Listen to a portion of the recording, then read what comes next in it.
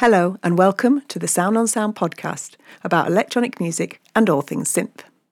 I'm Cara C, and in this episode we're exploring Sisters with Transistors, a new feature-length documentary film about 10 key women pioneers of experimental electronic music and sound. First, I'll speak to the director of Sisters with Transistors, Lisa Rovner, to find out more about this documentary, which is getting rave reviews. Then I'll talk with Marta Sologni, the sound designer on Sisters with Transistors, about her part in the film and what the film means for us working in the audio and music industry now.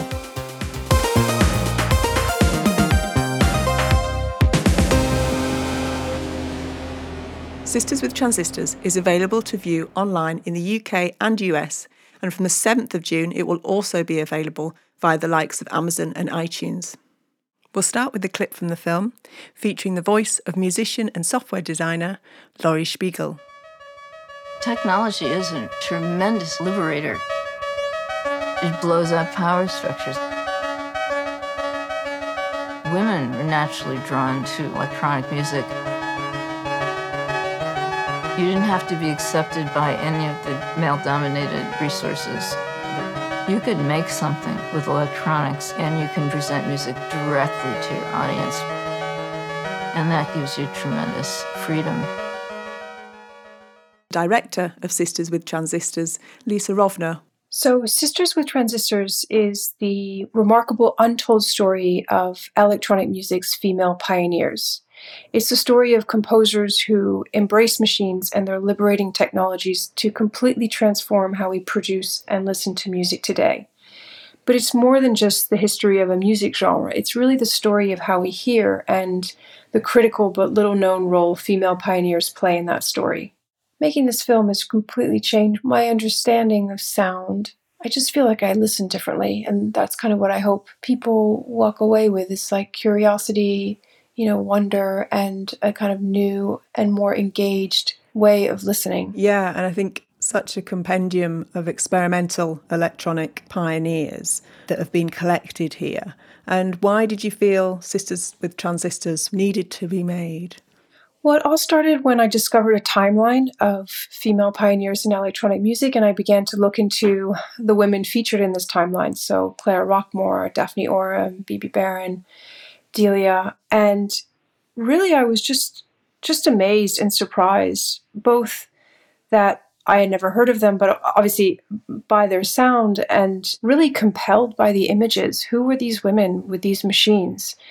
And I guess when I realized that they were amongst the greatest pioneers of modern sound, I was compelled to break the silence that surrounded their stories. These were women with agency.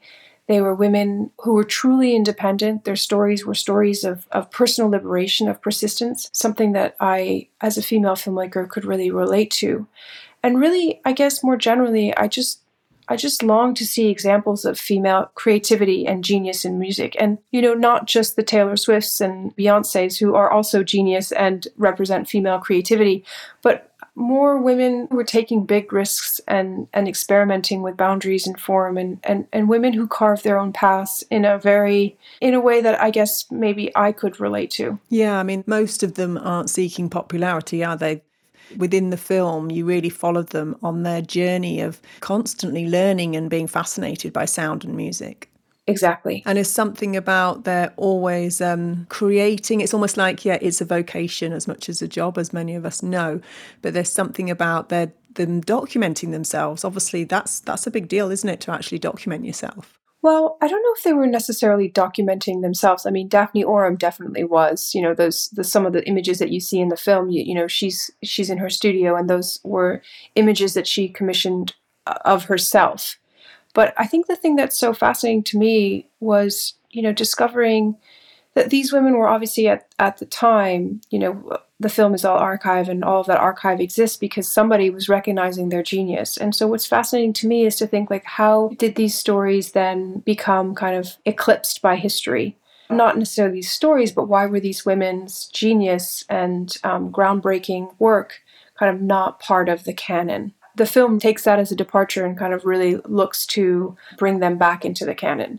But I should say, this is a small sample of a much larger pool of women working in electronic music. So this is not the definitive history. This is just a small sampling of many women who were drawn to electronics. Why? Because this electronic medium or these new tools really enabled women to, as Suzanne Ciani says in the film, like, you were the composer, you were the performer, you were the sole arbiter of your creation. And you could really get music to an audience in this way that, traditional female composers, of course they exist, but, there are just so few of them, mainly because they just couldn't get their music out to audiences. Yeah.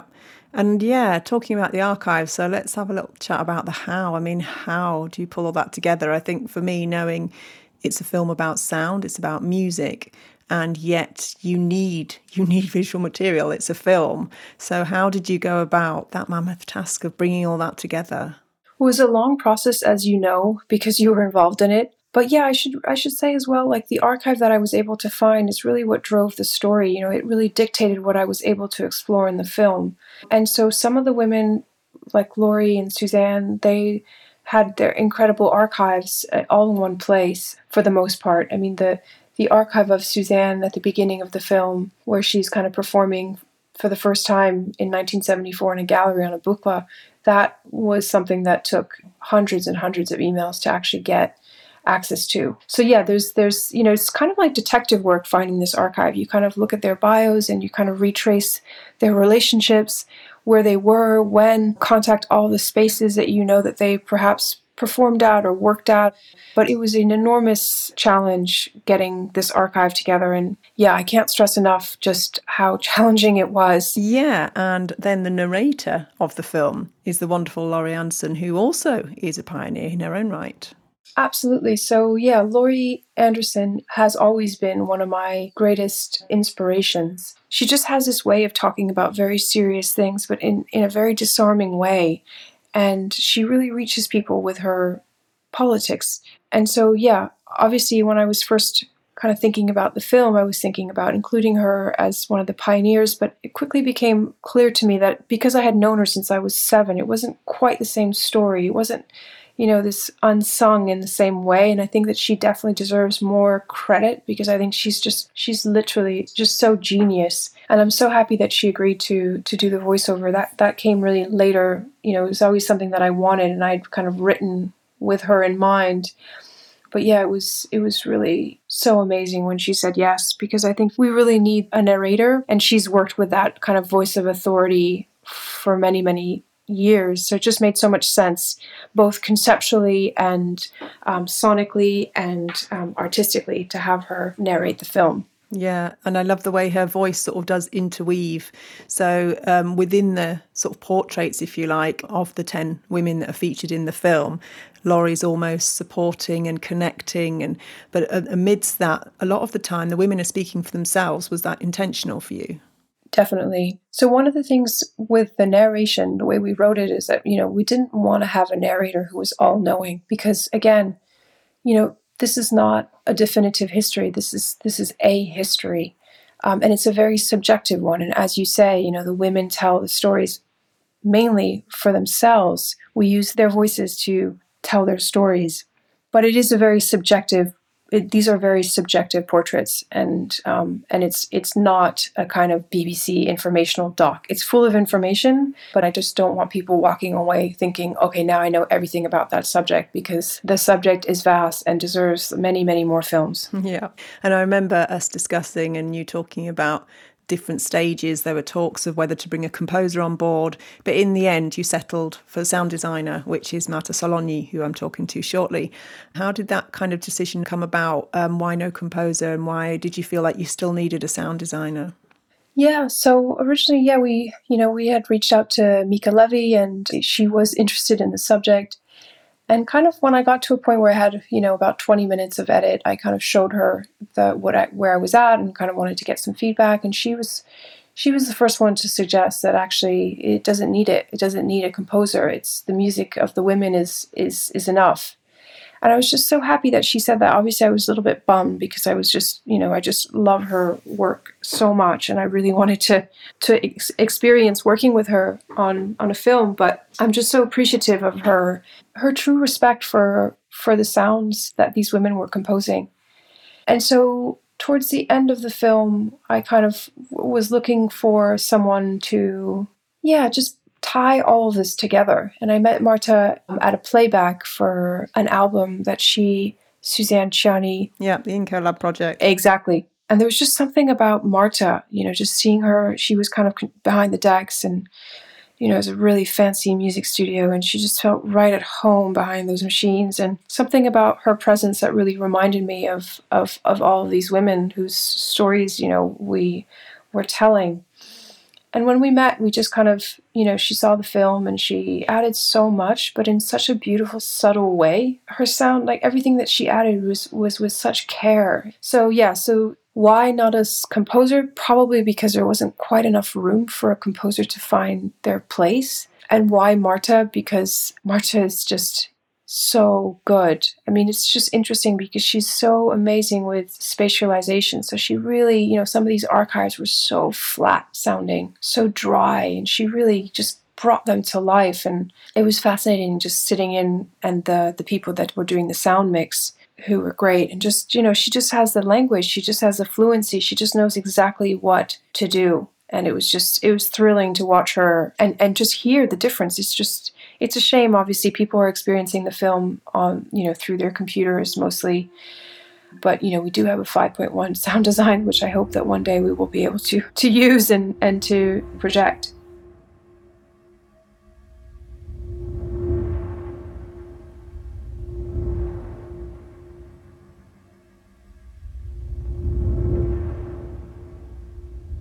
Hello, Marta Sologni.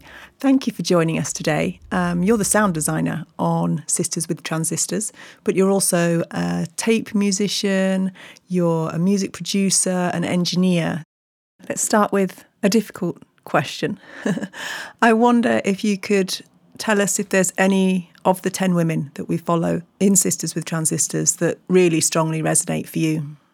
Well, yeah, that is a very hard question, but I'd say both Delia and Daphne and Pauline really were the Frida for me. I really, really identified with in terms of how they view sound and how they view the listening process and the compositional process as well. So Daphne, I discovered Daphne late at night at the studio when I was given an individual note, which is her book. And I started reading it. I felt, oh my God, I can see myself in her words. I feel understood finally.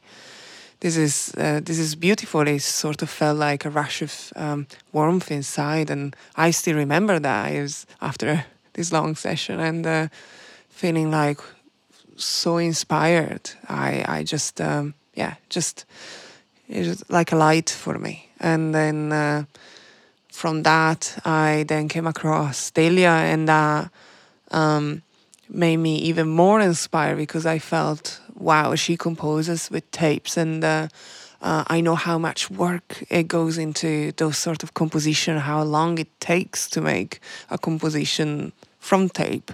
Yeah, it's sort of like, if I'll be late at night working with my own tape machine, I will always think, this is not wasted time. This has never been wasted time. Although I'm tired and although I'm here and it's 3 a.m.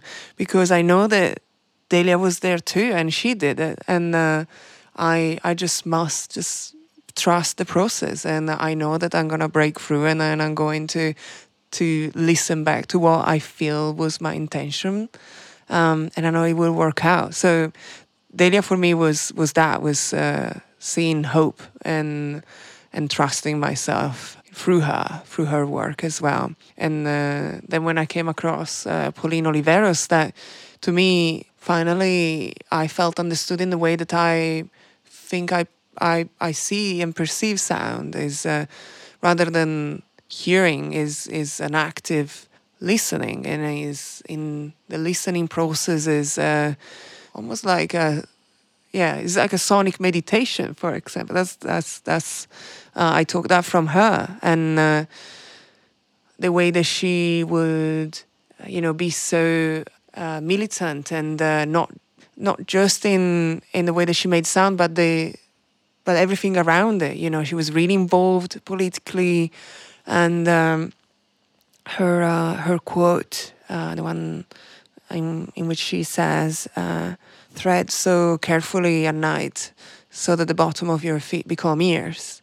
I find that extremely beautiful. That's one of my favorite quotes ever. So yeah, it's hard to pick one, because also Suzanne Ciani is for me a huge inspiration. I mean, it's incredible to see her playing the Buchla live in front of me, and just hear her talking about sound and her love for the instrument is so inspiring. So I can't really pick one at all. But yeah, it's to me, it's like this, it's this feeling of seeing myself and what I love about sound being reflected back to me thanks to all these women, and then, being inspired by it, by sound itself and their work. Yeah, definitely. Yeah, and I love how you got Suzanne Ciani talking about how advertising was a good place for her to work because they were looking for something different. So there was a place where she could put her experiments out in the world, if you like, and at the same time as, the depth of how she worked with Don Buchla and worked with the synthesizer. Then you've got Clara, who helped Leon Theremin develop his instrument, and coming from being a violin virtuoso to turning the theremin into the music itself into a very respected art form. And then Wendy Carlos mainstreaming the Moog with her Bach sounds, and Delia, Daphne with her Auramix machine, and that hilarious and brilliant book, An Individual Note. I love it when she describes how electricity works, and she uses analogies of cooking and sexual attraction, and I was like, I get it now. Yes. Totally, yes. It's beautifully visionary. It's great. Yeah. And just herself, again, just really authentic. And of course, Baby Baron working on the first electronic sound. It wasn't called electronic sound, was it? They weren't allowed to. What was it called? Tonalities. Electronic tonalities. Yeah, or Forbidden Planet, yes. And then Eliane Radigue with her beautifully sensitive work with the aeroplanes, Pauline in her deep listening. Yeah, the long form compositions, that she did, it was just outstanding. Yeah, and really when I was hearing about Marianne Amaché, that made me think of binaural beats, because she's talking about the third ear and the frequency in between. That's basically binaural beats, isn't it? Yeah, I mean, that's how immensely great is that. The fact that, thinking about sound at that depth where she said by playing two sounds that are slightly different from each other, then your brain bridges the two and it creates a third sound. I mean, to me, that is so visionary, and is in a way like an idea that feels so simple and so powerful, and using that as a compositional tool, I mean, incredible. Yeah, definitely. And then finally Laurie Spiegel with her basically coming up with MIDI kind of music mapping program, didn't she? Yes. Yeah, Music Mouse. Yes, great. So great. And yeah, so pure as well. You can really see, and that's why the footage in the film for me is just a joy to see, because you can really see how pure the inspiration is in the faces and in the words of everyone featured in it. It's so refreshing. Yeah, and I think the social change for us is really nice to acknowledge and appreciate as well. So us being women operating in those worlds now, you realise it is a different place for us, isn't it? And we stand on their shoulders, really. It's thanks to their work, their bravery, their innovation, their courage, really. Yes, totally. Yes, it's thanks to them that I am here, and then I got inspired to pursue what I'm doing right now, and I felt less alone in my desire to explore sounds in different ways. And it's very important to have role models. I think if suddenly we can see ourselves in someone else that has done it before us, then there is a sort of like a rush of confidence that comes with it.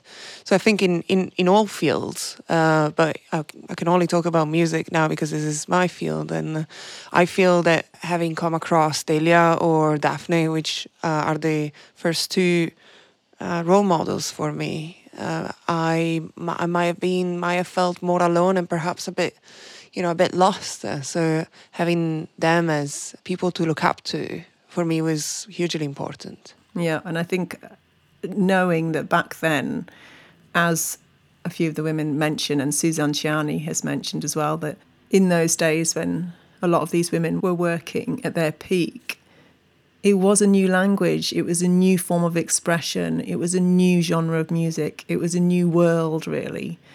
Whereas now maybe we are a bit caught up in formulas, but I really got the impression, especially from hearing from Suzanne Ciani last year in our podcast, how it hadn't been defined, and that somehow gave you some freedom, it gave you some autonomy, it gave you some agency to, this is how it can be.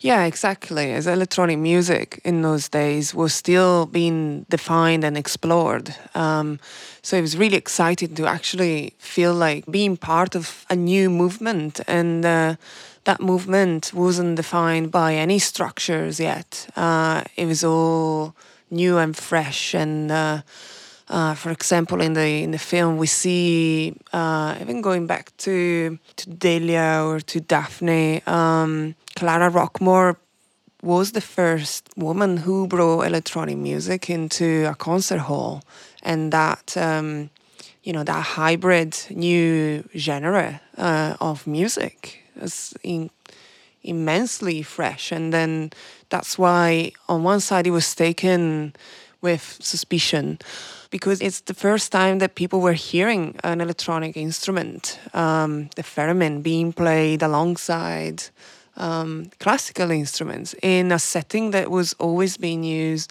for traditional and classical music. That, and then starting to use oscillators and sampling, recording, for example, the green lampshade like Delia will do, and pitching it up and down and slowing it down and speeding it up and creating all sorts of compositions by sampling, which is very, very new at the time. That's also something like an innovation that was brought into a world that didn't know it before. And as all innovations, I think that's what I just said, is it can be met with a response that might be a bit like, oh, well, that's not music. So because music has always been the traditional sounds played by an instrument that is played by a human. So what is this? The public sort of like we're struggling to understand that new way of making music. Yeah, definitely. I know from the theremin especially, it's like, what is this? You can't even see it. Someone's playing it, just air, and how, even now people go, what kind of voodoo is that? And then you've got, I know from Delia's experience, and, there's complaints really on radio, on BBC Radio, saying, what is this horrific sound that's coming out of our speakers, and where's the orchestra? And at the same time as she is credited as the first person within the Radiophonic Workshop, Dick Mills says anyway, showing that electronic music can be beautiful. Yeah. And also in the archive, the Delia Derbyshire archive, there's a lovely notes, I think, that go with the first commercial recording for the BBC, which was the Doctor Who theme. And it says in there that this wasn't made by any instruments, it wasn't made by humans, but it wasn't beamed from outer space either. And there was something about those unidentified, unclassified sound worlds, really. And yeah, I still love it for that. I think it allows you to find your own textures, but also bridge the worlds between sound and music. So you, I know, have a strong affinity with some of the older technology like tape, and I'm of the digital age now. I do have a couple of analog synths, but I'm pretty much laptop based in what I do. So yeah, tell us about why you're still choosing to work with tape and how you might feel a connection with some of those ancestors. I love tape as a compositional tool and as an instrument to compose in a way that it feels more connected to the sounds, to me, to the process.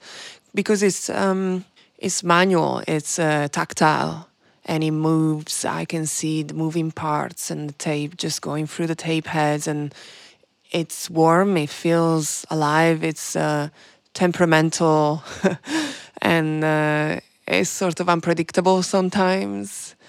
And that's what I love. I think this whole combination of things for me just feels unique, and it just really grabs my attention and it clears my head.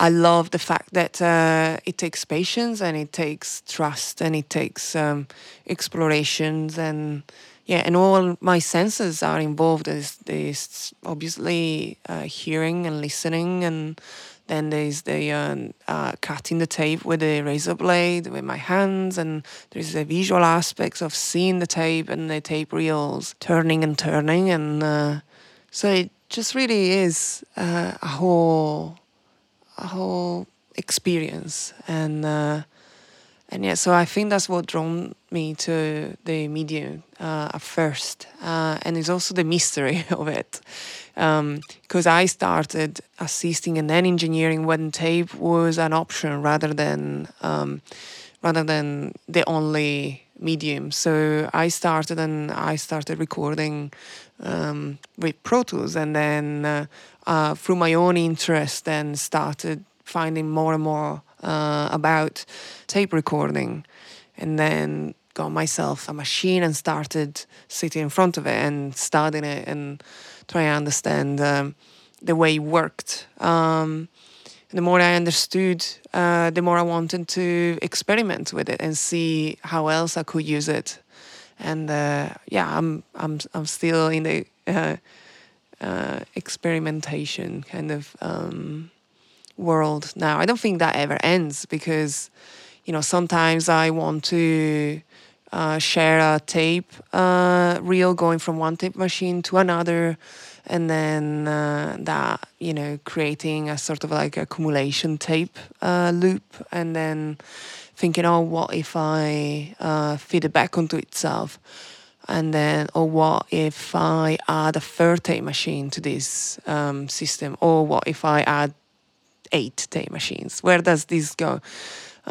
It's always an experiment, and that's what sparks my imagination. Is that, wow, there is no end to what we can achieve and what we can imagine, and the machines themselves will respond always differently to these experiments, and so it's kind of like it feels reciprocal as a relationship that I have with tape and tape machines.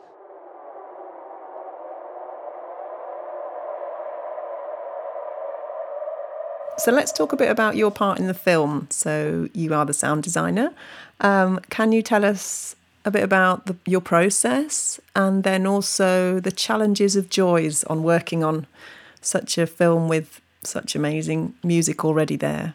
Yeah, so the sound design in the film, I try to approach it with a creative mind rather than just a functional one. So, because especially being a film about sound, I wanted my sounds in there not to disturb the narrative, but I wanted to complement it and go with it, kind of wrap around it in a way that will enhance it and enhance everything that was happening on screen.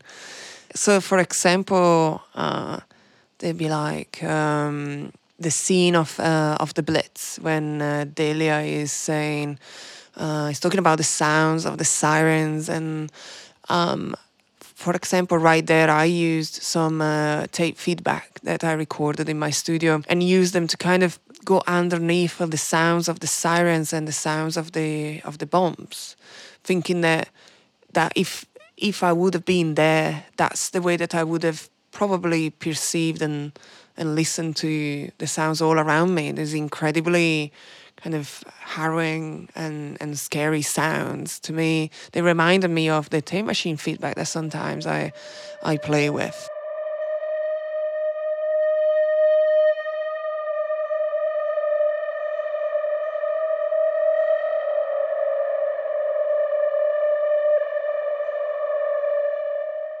So I went into the studio with Lisa with a folder of sounds that I created, and then as we will watch the film, and Lisa will have some specific ideas where she wanted to have specific sound design in there, but she left me a lot of freedom to kind of interpret what sort of sound could have gone there. She was really open, and that's why I felt really creative and liberating to collaborate together in that way.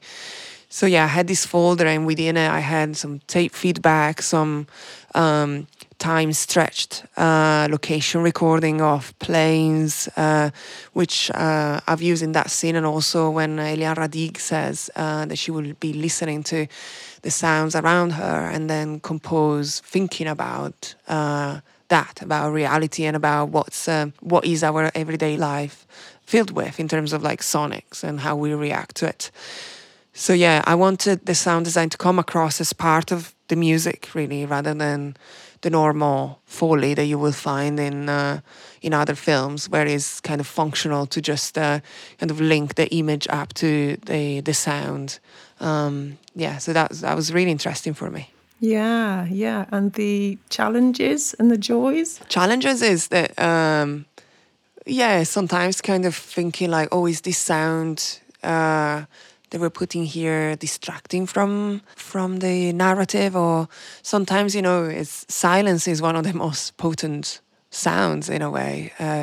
Would it be more poignant to have silence here? Would it be more fitting to not have any sounds, and then so that the sound that comes after is going to be perceived with more gravitas? Or that was always the challenge, right? To decide whether what you're putting into the scene is needed or not. And the joy was the whole process. The joy was kind of seeing this film coming to life, featuring all these heroes of mine and role models, and to listen to their experience and feeling I could see myself in their experience too, and feeling not alone in my path, and hearing that they also struggled at points, and they also encountered obstacles, but yet they still continued, and that's what came across for me very strongly is the determination of all of them, and the motivation behind it, as we said at the beginning of our talk, is the art form, and the art form is the most important thing here.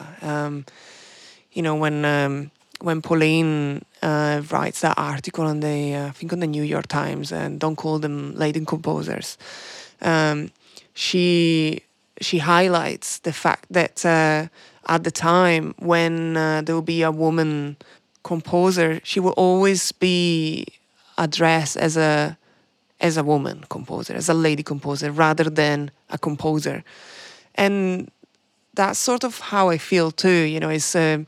Is I get quite annoyed at when there is that separation. Like it's almost as if a woman composer will always be the greatest in a world of women composers rather than in a world of composers. And Pauline was saying it really well in her articles, as in highlighting how wrong that was. It's sort of like, yes, you are the greatest woman composer, but never the greatest composers. I think that's a sentiment that is shared across other art forms like painting and sculpture. I've come across a lot of quotes from other women in different fields. It just felt that way. Yeah. I know Delia always said she wanted to be known as a composer first. That was the most important. Her gender came after that kind of thing in terms of when you're in the work. I suppose in terms of my work with education as well, though, you do see that younger generations or people who are emerging do also need to see and hear those brave, strong, confident, humble reflections of their identity, if you like.